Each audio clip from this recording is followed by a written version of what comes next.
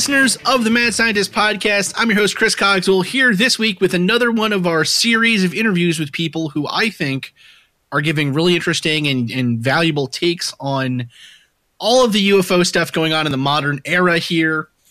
So today we're joined by Mick West. Mick, how's it going? Doing good. Good to be here, Chris. Thanks. Thank you. Yeah, this is your second time on the show, actually, which is pretty exciting. You were one of the first interviews we did. And I got to say, I think I've gotten a smidgen better at interviewing since then, but we will see, I guess. We will. So for those that don't know, Mick is your Twitter bio, I think, says it all, right? So debunker, skeptic, writer, podcaster, creator of Contrail Science, Metabunk, and the new podcast Tales from the Rabbit Hole. Which has been a really fun listen so far. You've made it onto my kind of regular rotation of I play podcasts primarily while I'm playing video games. Huh. And so you've been a kind of a nice backdrop to the sounds from the outer worlds, which has been what we've been playing recently. That's great. Yeah, I have quite a variety of people on my podcast, so I think there's probably something for everyone, but you might not like every episode. Yeah, no, it's really interesting, actually. One of the more recent ones was with UFO Jesus, which I haven't listened to yet. But how did you find? It's so funny. I don't even know his real name, so I'm just going to say Jesus. How did you find Jesus to be? Jesus found me. Basically, it was on Twitter. We were just having some back and forth discussion about UFOs and things. And he's he's a UFO evangelist. Essentially, he really is. Promoting the word of disclosure. And he wants more people to come over to the side of disclosure. But I tend to think that the things that he is saying are not quite as compelling as he makes them out to be. And so we had our discussions and decided to have a little debate on my podcast. We actually have a bet going where if some world leader does not admit that UFOs are real in the next 5 years, then I get $20. And vice versa if they do. So nice. Fingers crossed. So yeah, seriously, fingers crossed. We'll see, I guess. I think history might be on your side. Yeah. We'll see. So actually that kind of brings us to a nice starting point, I guess. So disclosure, like you said, has really started to take on the tenor almost of, I think, evangelism. And it's an interesting thing because, the people have made the connection between the UFO subculture and kind of religiousness, or I don't know about a lack of religiousness in modern kind of, let's say, America or the West, but kind of it as a catch-all or kind of a place where people can put their spiritual ideas, quote unquote, without it having to be defined by some religion or some, there's no pope of ufology, there's no, ordained minister or anything like that. Yet To the Stars Academy has almost taken up that mantle in a weird way. And with that mantle of having a pretty solid, a relatively consistent story, I guess, or a consistent set of beliefs, now we're starting to have evangelism in a weird way. Why do you think it's happening now? Or do you see parallels to the history of the field? Yeah, well, I think people do like to have some kind of belief in something, like a higher power, I guess. And I think they like to have belief in some kind of authority. So when you look at the To the Stars Academy, they've got a bunch of people who have impressive sounding titles, like, the Assistant Secretary for Defense Intelligence and things like that. And, the former head of the AA TIP program and former guitarist from Blink-182. But you have these group of people that have become, in a way, the kind of like the church. You've got the Pope at the top of the church, and now you've got, I wouldn't say Tom DeLonge is the Pope, but you do actually have this kind of hierarchy of people who are giving out information, which I think to a certain extent we didn't really have before. We had all these kind of voices crying out in the wilderness, and we didn't have this very, very good this focal point that the media and everybody else could like point to and say, this is the people who are doing ufology now. So yeah, I think it is kind of a new thing, a new kind of world that we're entering into. Mm-hmm. It's an interesting one of the parts of this that's been so interesting for us on the show, and it's one of the reasons why we chose to do the Bigelow series when we did, is that a lot of the players are people from the past. Yeah. It's kind of like, I mean, again, kind of following that same like religious example, right? Imagine if, I don't even know, someone at the beginning of, I don't know, there's a new branch of church or something, a new branch of this kind of religious feeling or religious fervor. And you have, a televangelist come out and say, no, yes. I'm on this team now. And, for some reason that suddenly has changed people's opinions of this person. Well, it's kind of like almost like a superstar thing, like a wrestling team of people. Like some organizer with his finger on the pulse of what the American public wants is figure out that if I get to get The Rock and I get the Undertaker and I get these other people and put them all together, then we'll have the superstars of wrestling. That's kind of what you've got with To the Stars. You've got these people who are famous in their own right, like Tom DeLonge, and then you've got like people like Harold Putoff, who are like from the old days, and then you've got these new people like Elizondo and Justice and the other people, Mellon, who have some other kind of authority. And so you've got this blend of people who are all quite, they're accomplished in their own fields, and they come together, and it kind of gives you this critical mass of perceived authority. Yeah, absolutely. I like that on our series, we called them the Justice League of Sort of Science. It is a kind of a coming together of people who have this kind of background in these odd fields. The one thing that's been kind of interesting as well, I think, for people finding out is that the history of the government, specifically the United States government, funding kind of, wacky science is long and storied. It's one of the beautiful and also kind of terrifying, I think, things about democracies, that the people we put in charge of giving funding or authority to projects don't have to be all that knowledgeable about the underlying ideas, so we can have projects like, remote viewing tests or psychic spy programs or, anything like that. I was thinking about this before I came on, this precise thing, you're going back to the men who stare at goats type thing. Which was this remote viewing program, trying to kill goats by staring at them. It struck me that the military is actually a very open-minded organization. You kind of think of it as being this big institution and very slow, but they're actually a very forward-thinking organization in that they're trying to figure out, how can we still be on top in 20 years' time, and how can we still be on top in 50 years' time? And they do a lot of this kind of very speculative stuff. Now, some of it's obviously veers into the ridiculous, like, trying to kill goats by staring at them. But a lot of it is kind of long-term plausible stuff. And I think it's actually a good idea for them to be doing stuff like investigating things like alternative propulsion technologies like warp drives and whatnot. Sure, it sounds kind of scientifically ridiculous and a bit out there, but 20 years down the line, 30 years down the line, something new is going to come along. And so you have to kind of take this kind of scattershot approach to your research and just kind of throw money in all kinds of different random directions. And most of it won't pan out. Most of it will be just, dead ends. But perhaps you will hit something. So, I can kind of see why they do things like this.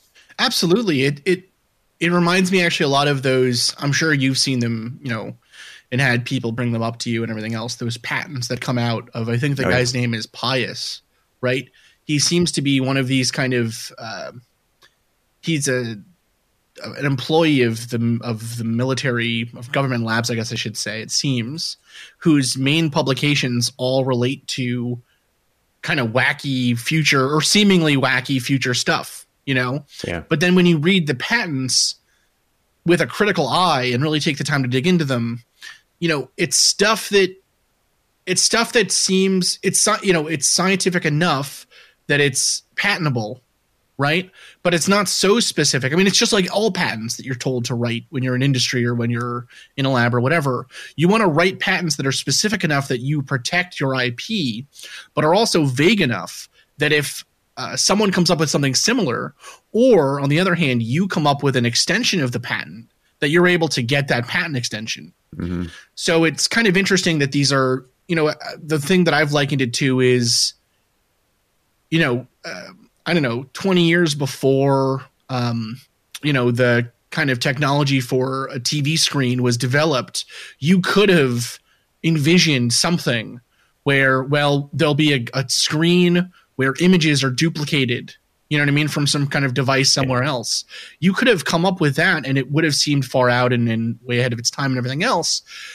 But you didn't mention any of the specifics. You didn't have a schematic for how this would draw or how this would work and how it would transmit images and things of that nature. You just kind of had the general idea.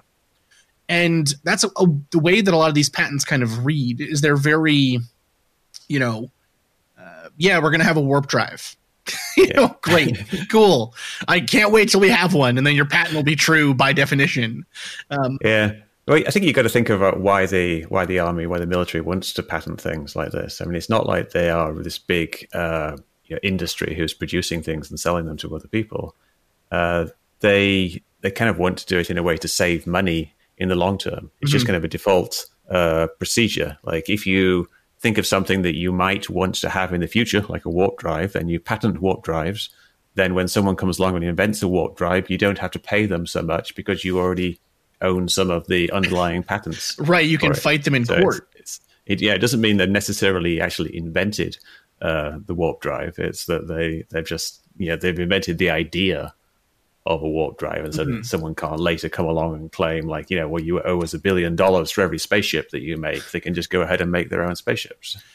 One of the aspects of this that I think has been really, and in the same vein, I guess, of what you're talking about here, and of, the military being pretty forward thinking, is that one of the aspects of this agreement, I guess, that they have with To the Stars Academy, really does essentially say, if To the Stars Academy has, we're partnering with them in the potentiality that in the future they get a material that is tested and verified at some lab, So it's kind of, if you read the kind of notes on the CRADA itself, for this cooperative research and development agreement, it's behind all these layers of like, we are going to work with them in the future if they do A, B, and C, but A, B, and C are are extremely unlikely to occur.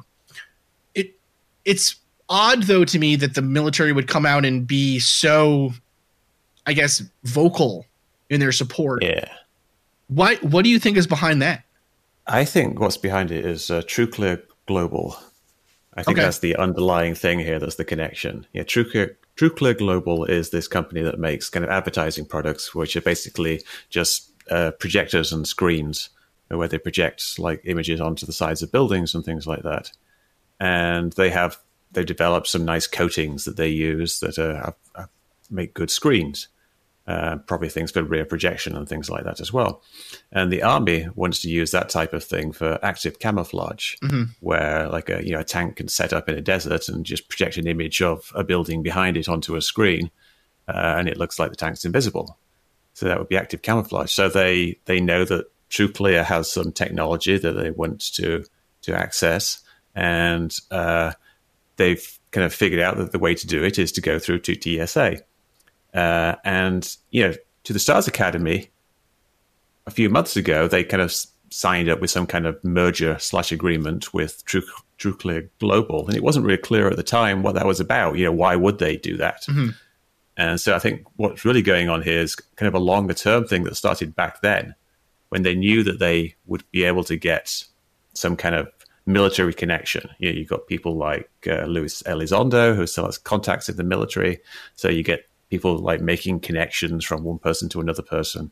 And they set up this thing where the army is interested in active camouflage for their vehicles. If you look at the CRADA agreement, it's all about ground transportation.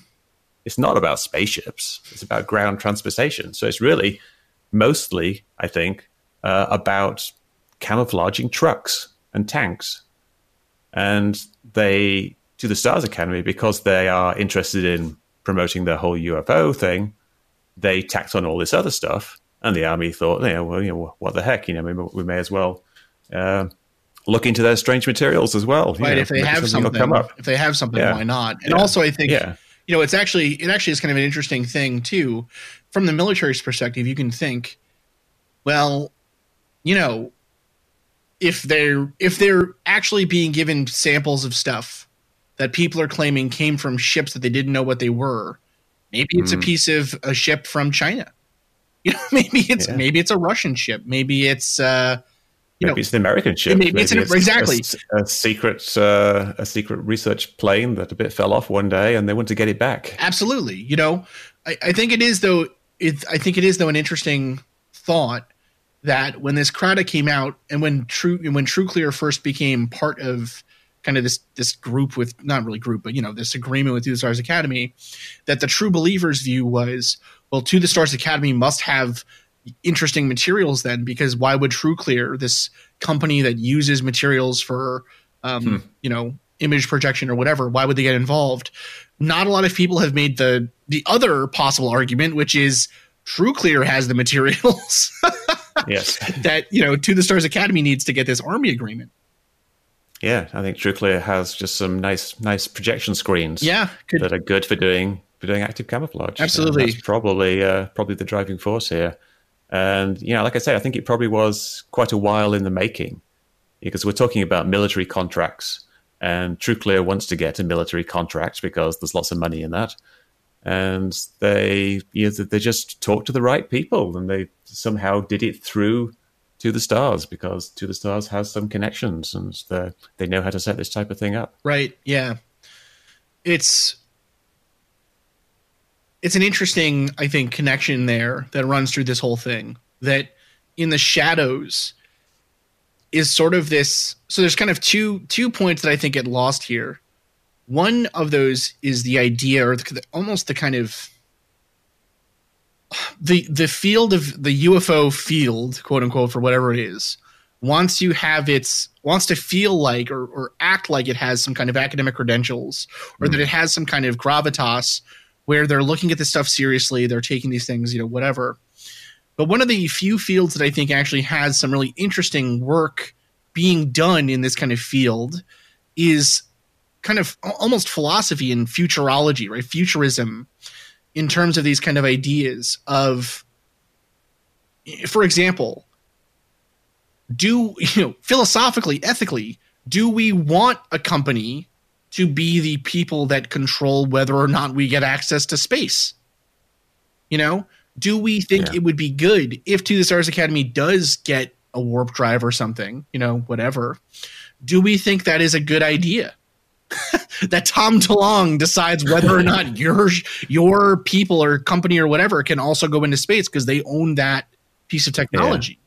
The ethical questions here, I think, are often ignored, but I think those are other similar kind of things that I think serious people could look into and really consider here. And it's the same kind of questions that we've had for decades about Bob Bigelow. He's got this gripe about NASA. What does he call them? He says no access for space anymore or something. He's got some crazy acronym for what NASA stands for. But he's got this idea that NASA is like this big monolith that's controlling who can go into space and who can't. And, in interviews and things, it just sounds like he just wants it to be up to corporations, right? Who can actually get their way into space? It's a question that we haven't really worked out yet, that we, do we want that to be the case or not? Do we want corporations to control that? Yeah. I don't really see like a big problem with corporations having access to space. I mean, it's kind of like, who controls airplanes now? We eventually the technology becomes like quite universal. It's not like one company is going to be able to keep it forever. Perhaps, they have a patent, but if a company invents a warp drive or invents just space elevator or whatever, they're going to license that to everybody. It's not going to be something that they restrict access to space. I mean, why would they? And the reason we haven't got big corporations doing it now is there isn't really a very compelling economic reason for them to go into space. Well, there's not unless you're going up there and doing asteroid mining, then there's not a lot you can actually do up there. And it's very, very expensive, and it's very, very dangerous, and it requires a huge investment.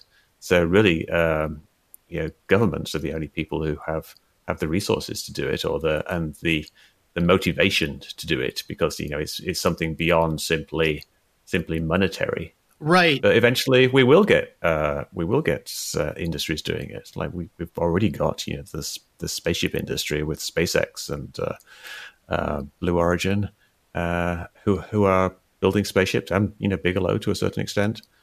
So it's not like there aren't any corporations being involved, but they only exist because the government wants to go into space.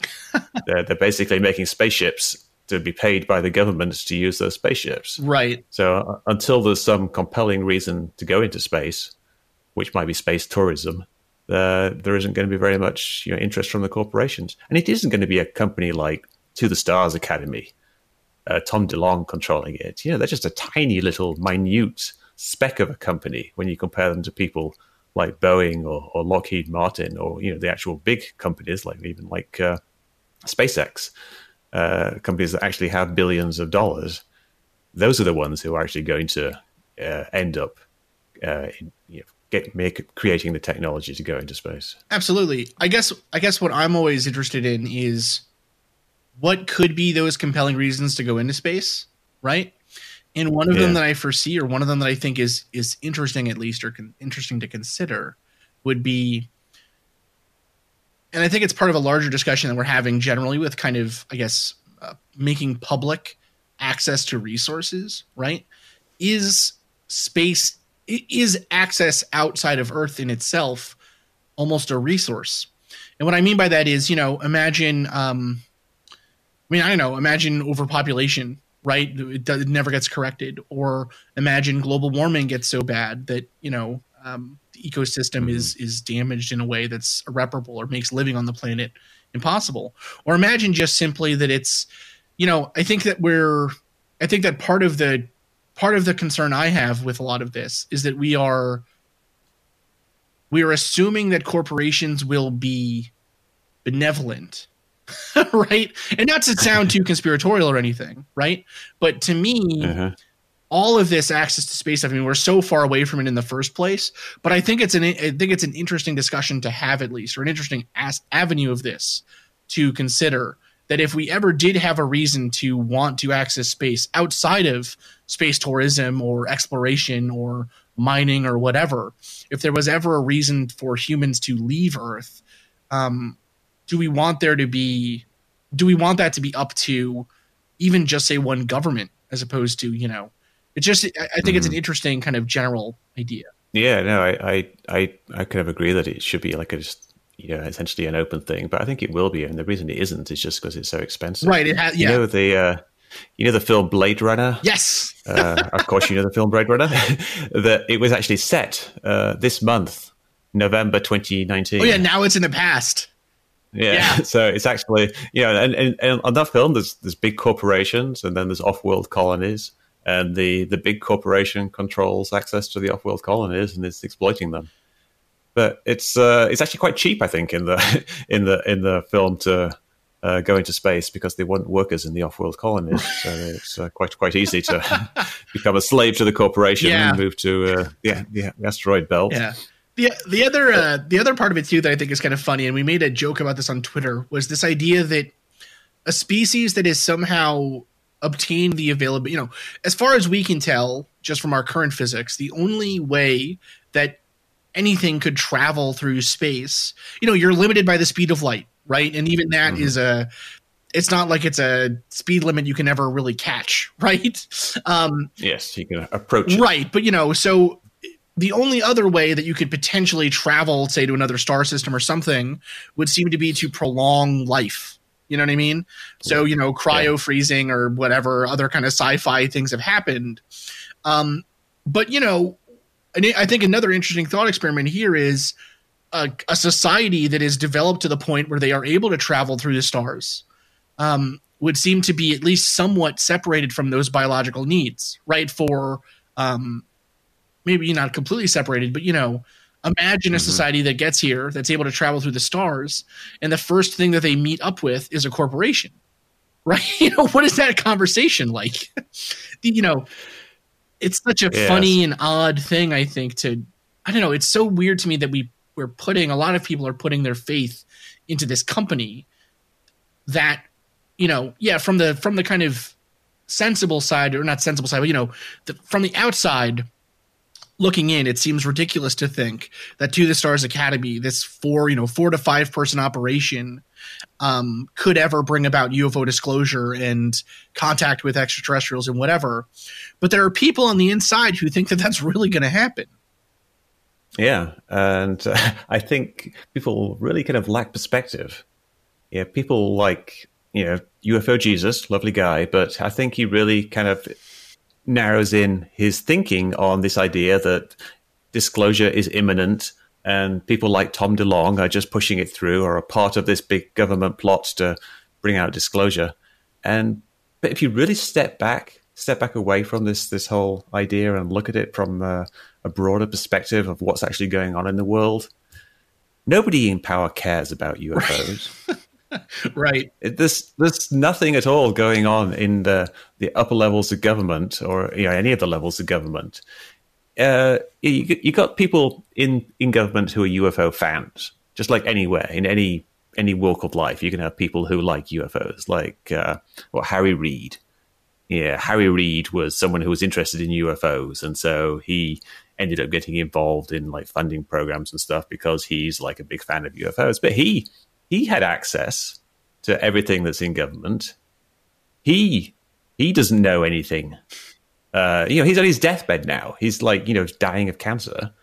He's not revealing any secrets. Right. And so that kind of indicates that there aren't any secrets. Right. And if there were secrets to give, I saw a funny thing on Twitter about this. Actually, it was, just think about the Monica Lewinsky scandal in the United States, right? That was an act between two people that somehow leaked to the entire world. That was a conspiracy of two people. Yeah. Forget a conspiracy of thousands. Two people, couldn't keep this secret long enough to keep them from getting in trouble about it. So, yeah.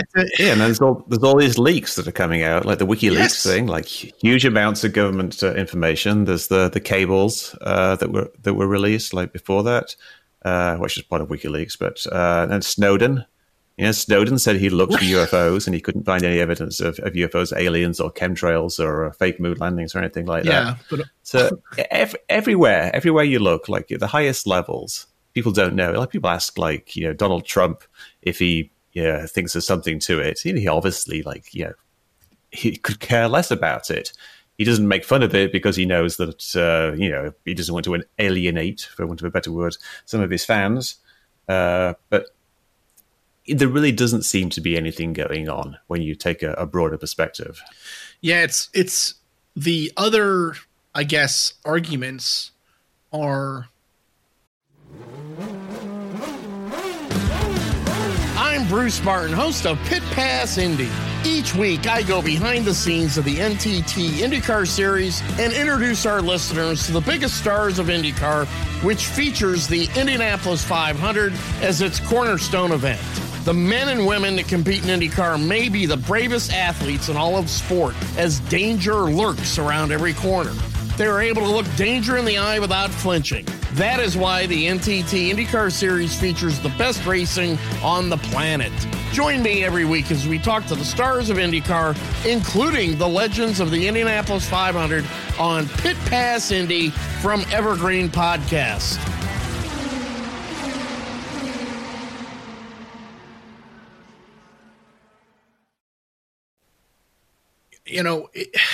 Even in cases where, so when there was a UFO case here in the Twin Cities, in Minnesota, that a person came in and seemed really personally affected by something, that they were really upset.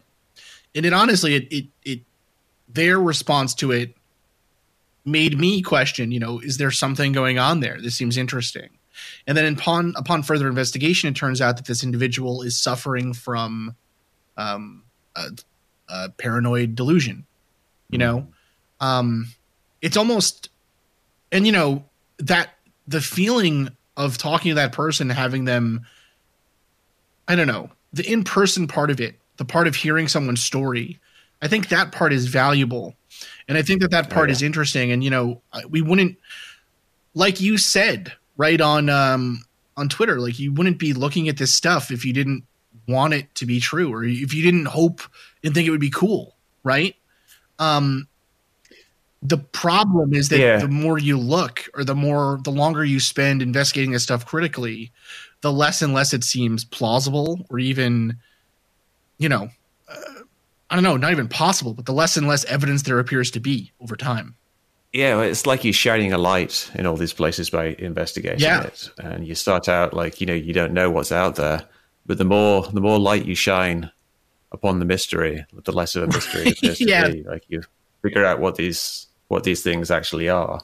Yeah, a lot of these things like start out looking very mysterious, and you've no idea what this particular video or whatever might be. And then you do some analysis and you discover some things about it, and you figure out it could be this or it could be that, and the mystery kind of drops away the more you study it. Yeah, we keep saying we keep saying this, and I've said this on interviews that we give and things like that, that the last thing the UFO community wants is disclosure. Because then how are they going to sell DVDs and books and stuff and crystals? Like, it's not what they want. Yeah, it's funny. I made a similar comment about 9/11 Truth, right? Recently, like Architects and Engineers for 9/11 Truth, this organization that's basically promoting this conspiracy theory that the Twin Towers were blown up. They've got this program now where they're asking NIST, who did the investigation, to release the data that they used during the investigation that was withheld for some national security reasons. But they really don't want it to be released. No. Because if it's released, it'll just be shown to be just some boring data that doesn't change anything. But the fact that it's being withheld, the fact that there is this mystery, is what kind of allows them to keep pressing this point. And it's a similar thing with UFOs, like the fact that there are secrets. Like these 3 videos that came out recently, the Navy has said, like, these are real videos of unidentified objects, and we've investigated them, or we are investigating them. But we're not going to tell you anything because it's necessarily classified information, so you'll never find out what they are. So, we've got classified information that's out there that we're never going to know, and that just creates this air of mystery. Whereas if the results of their investigation were revealed, it's probably just going to be something boring. Yeah, and that actually brings us to, I guess, the next big part of this. So you did a pretty deep investigation into some of these videos. So do you want to just quickly go over kind of your conclusions or what you found? Yeah, well, there's 3 videos. There's the FLIR video from the Nimitz encounter. Then there's the 2 newer videos, the Go Fast video and the Gimbal video. Now, the last 2 ones are they're much kind of better quality, and they have audio. They're actually both from the same plane on the same day. One of them shows what looks like something flying really fast low over the water, and the other one shows what looks like kind of a flying saucer that kind of flies over the clouds and then kind of turns and tilts in this really weird way. And they look really interesting at first, but the Go Fast one, start off with that one, to the Stars Academy, right now on their website, they say it is something flying very fast, low over the water. When if you actually do the math, which isn't very complicated, it's actually really simple math. It's just like a, sine. I was going to say, it's relatively simple trigonometry.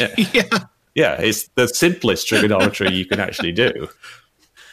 Literally, it is just sine equals opposite over hypotenuse. You can figure out that it's not actually low. It's actually at 13,000 feet. So it's actually like kind of halfway between the plane and the ocean, which means that its motion is almost entirely a parallax effect. And so the object itself isn't actually moving very fast.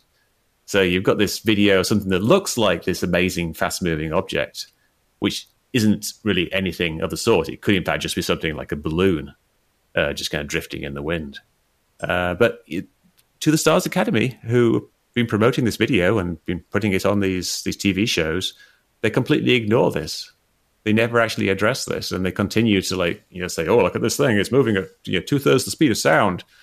when it's not. It's just kind of floating there. The other, what's funny, so I'm actually, so I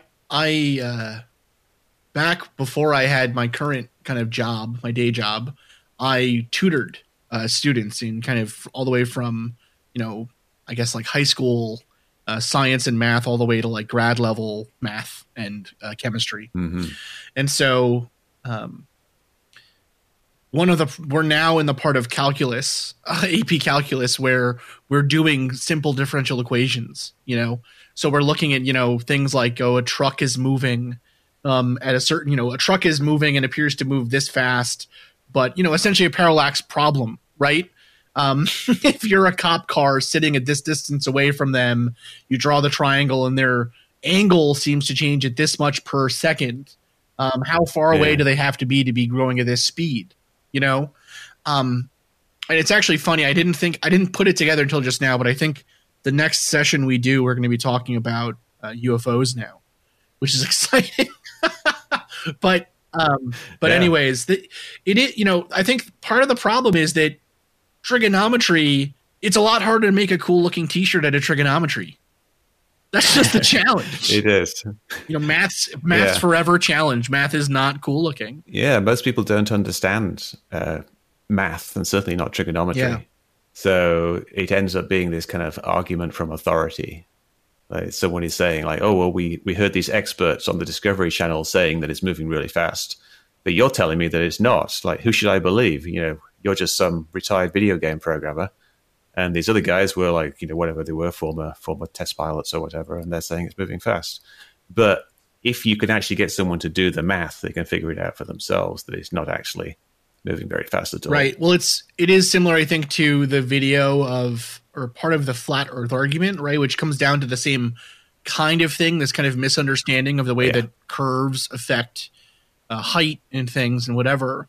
And then when they actually do the experiment out, right, there's that famous video from that Netflix documentary where he's looking through the pinholes and the light doesn't come through. And he's like, well, if I can see the light, it means the earth is flat. But, Tim, raise your thing up a couple feet. And then he sees it and the sound just, is like, bah! You can see the cognitive dissonance start to eat at his brain. Yeah. Yeah. That guy, I remember he went into this long discussion about how he discovered that there was this amazing relationship between the diameter of a circle and the circumference of the circle that he discovered. and he basically discovered 1 over pi. Right. And somewhere instead of multiplying by pi, he divided by 1 over pi. And he thought this was the most amazing thing. He's discovered this secret number, whatever 1 over pi is. It's like 0.3 something. Yeah, 1415, whatever. Yeah, no, it's Pythagoras is rolling in his I don't know, grave, I guess. I feel like Pythagoras was probably given to the fire. But anyways, yeah, it's absolutely hilarious. This it really does come down to, I think, in many cases, like you said, a misunderstanding of kind of the fundamental mathematics or science that go behind this thing. It's a challenge, though. It's a challenge, like, how do you actually communicate these things to people who you can't teach them math? I mean, you teach people math and you know how long it takes for people to grasp certain concepts when they're actually really trying. So the average person, they're not going to get things like sine equals opposite over hypotenuse because it's just it's Greek to them. Well, it also, though, I mean, it's a theme that we see commonly in the history of this field. The claims of Bob Lazar disintegrate if you have more than a high school level of chemistry knowledge. Most people I think most people really overassume the level of competency it takes to make some of these claims. And that's really that appeal to authority you keep pointing to. And it's hard to break that. I actually had a friend the other day, Brent from Hysteria 51. We were talking about this. And I said something along the lines of, people will believe anything someone in a lab coat says. And then Brent was like, yeah, except if it's you. And I got so upset. I was like, oh, you're right. Oh, God. Yeah. Well, they want the alternative scientists to yes, they want a scientist to counter the official narrative. Yeah, they want a scientist to agree with them. Tell them that Yeah, someone who tells them that aliens are real, or that the Earth is flat, or that chemtrails are real. And there are people in lab coats who tell you that chemtrails are real. There's a PhD scientist who actually publishes papers saying that chemtrails are real. If you look hard enough, you can generally always find someone who has some kind of air of authority who will agree with pretty much whatever crazy thing you're talking about. It's the 9 out of 10 dentists, problem, right?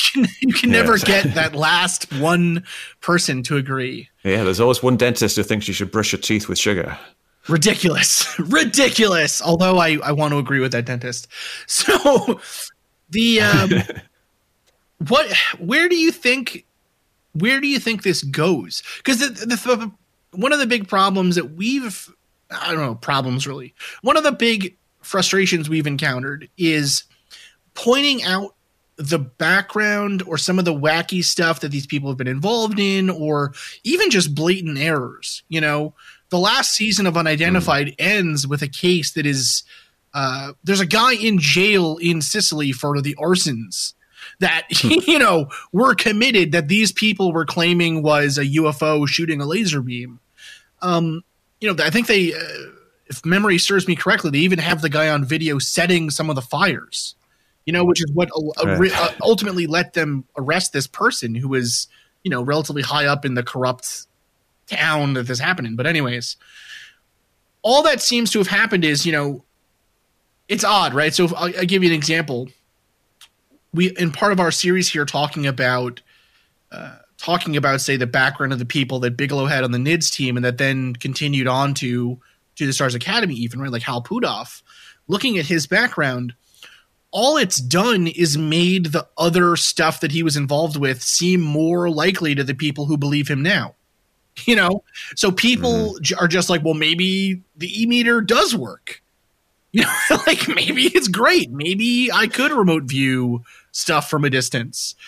It's part of that religiousness, or part of that religious-esque thing where the person saying something, wacky, the person saying something you would otherwise not agree with, because you have such strong belief in them, all it does is make evidence, you're impervious to evidence. Yeah. I think it's going to be more of the same. You're asking like what's going to happen next. I think it's going to be more of the same, because you've got these very, very strong driving forces of things like the Discovery Channel shows, where they're just interested in entertainment. They do these dramatic scenes where they put people in rooms with lots of computers and like have them look at each other while there's orchestral hits. Da, da, da.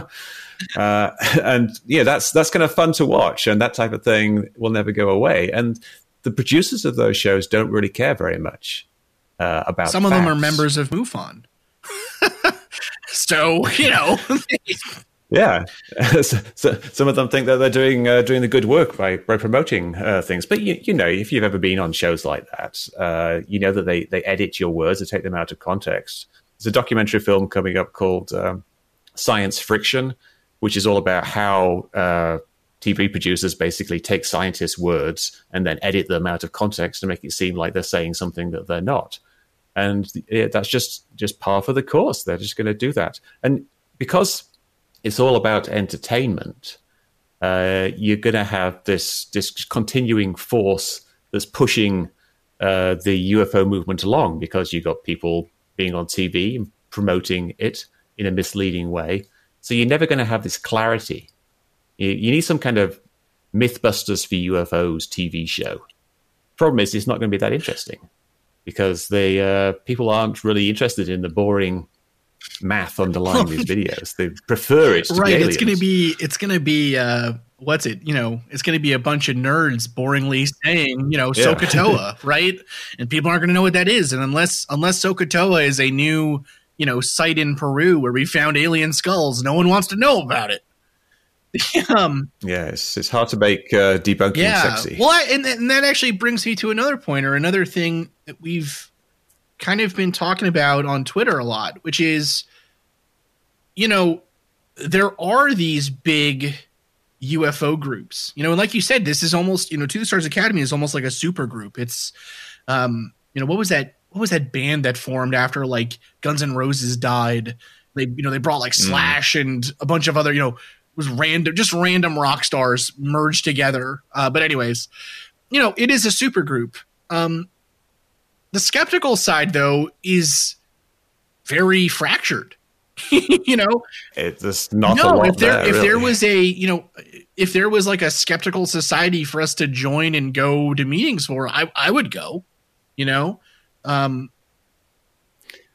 there are, but the skeptics, they cast a wide net. If you look at skeptic societies like the CSI, the Committee for Skeptical Inquiry, they do a lot of stuff like the paranormal and alternative medicine and seances and spirits, and they do a little bit of UFOs as well. But there isn't really like an organization that's debunking UFOs. I mean, there isn't really a need for it. You get a few people doing it. Why am I like one of the main guys debunking UFO videos?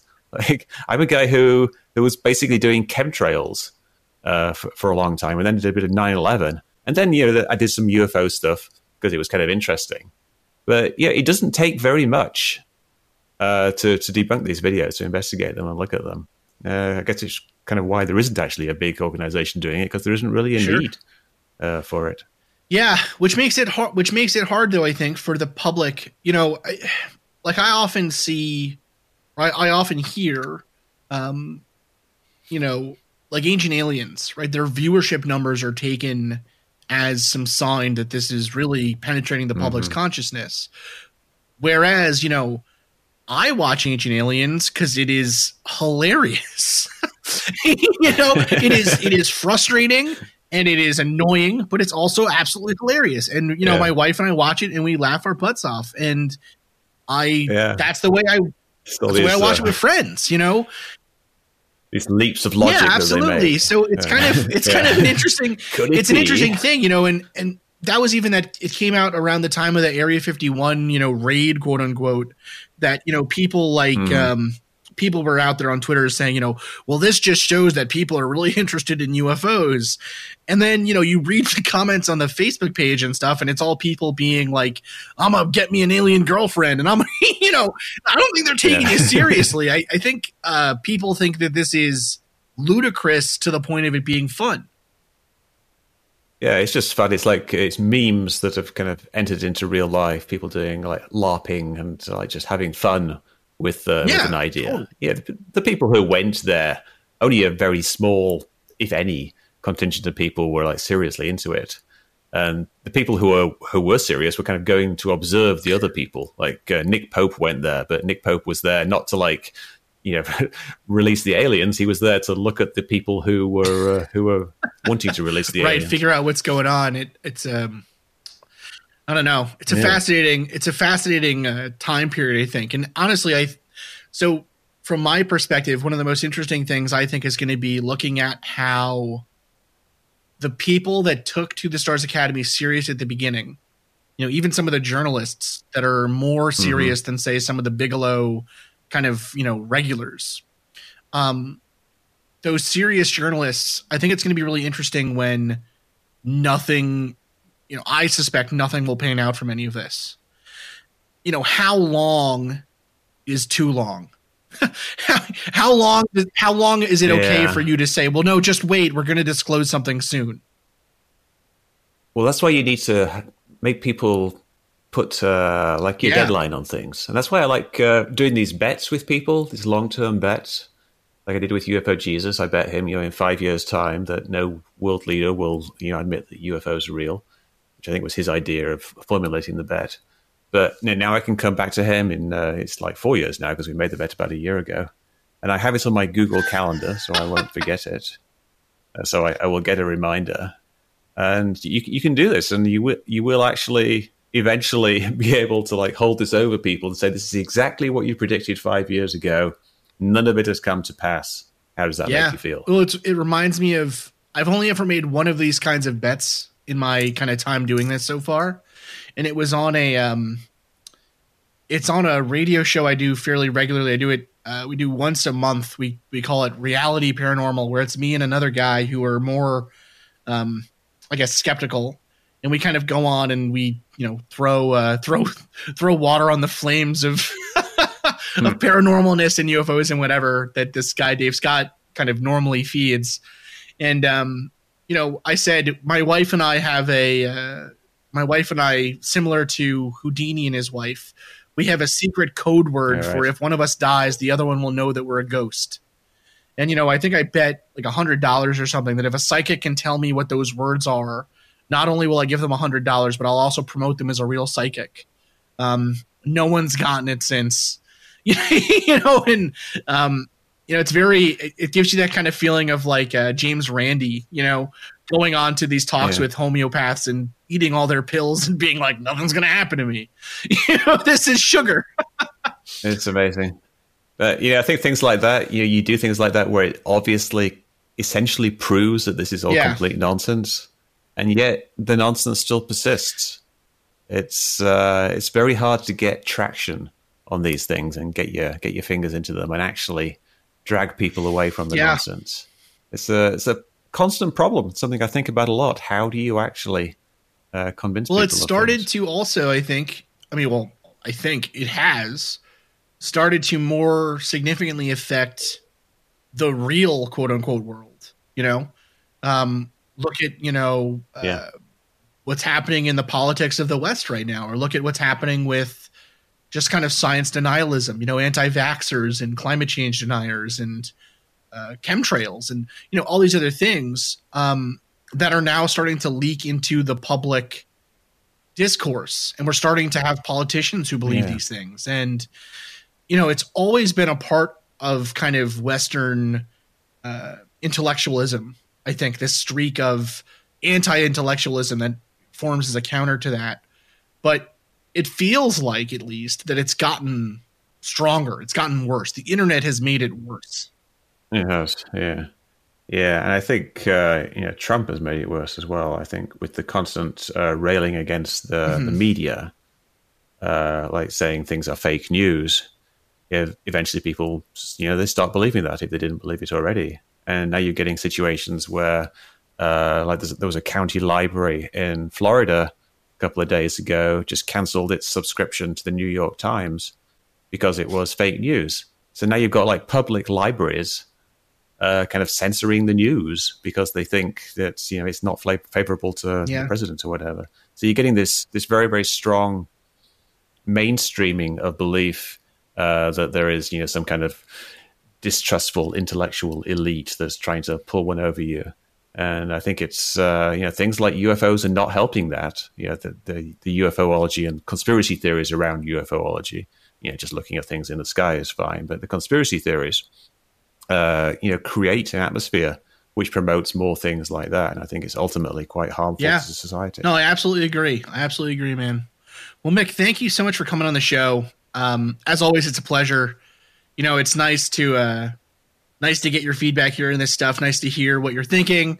Listeners, if you enjoyed this interview, I seriously cannot suggest enough Tales from the Rabbit Hole. Go check it out. It's a great podcast. Very, very interesting guests. I can't wait for the next episode. I think it's going to be great. So, Mick, anything else you want people to think about or kind of go check out before we end the show here? Well, I also have a book called Escaping the Rabbit Hole, which is about kind of how to talk to people who believe in conspiracy theories. A challenge, but I have a few ideas. So if you're interested in that, then it's kind of accompanies the podcast. Anyway. Absolutely, go check it out. It's actually funny. It's on my buy later list. My wife and I are we're metering. We're trying to meter our like spending on fun stuff. Right, so we have my fun money. Unfortunately, there were a lot of video games that came out the last 2 months. But it's on my list. Listeners, I'm telling you, man. It's gotta have our priorities. All right. Listeners, thanks again for listening to the Mad Scientist Podcast. We'll be back again next week with another episode. Thank you again, dear listeners, for listening to the Mad Scientist Podcast. I have been your host, Chris Cogswell, joined by my co-host, Marie Mayhew. If you'd like to contact the show, please send us an email at themadscientistpodcast@gmail.com. That's all one word. You can also follow us on Twitter at MadScientistPod or at Team Giant Squid for Marie. And of course, you can see us on Facebook, on Instagram, and all over the internet as the Mad Scientist Podcast. And again, our logo is the one with the pumpkin head, so it's easy to see. Mm-hmm. If you've enjoyed the show tonight, please consider supporting us on Patreon, where the money that you give to us will help us to promote this show further, to make it better, and just to spend more time making it. Yes, we love doing that. We do love doing that. Our logo was designed by Carrie Shaheen. Our web design is done by Desdemona Howard. Woohoo! And our sound design is done by Jake Cardinal. Thanks again for listening. Thank you. This has been a Damn It Chippy production. I'm Ken Harbaugh, host of Warriors in Their Own Words, a podcast that presents the unvarnished, unsanitized truth of what we have asked of those who defend this nation. As a country, we need these stories more than ever. Stories from Americans who have borne the battle, including 30-year-old remastered interviews with veterans from World War I recounting their time in the trenches of Europe, and with veterans from World War II, Korea, Vietnam, and from our most recent conflicts in Iraq, Afghanistan, and other battlefields Americans may never have heard of. Hear their stories by listening to Warriors in Their Own Words wherever you find podcasts.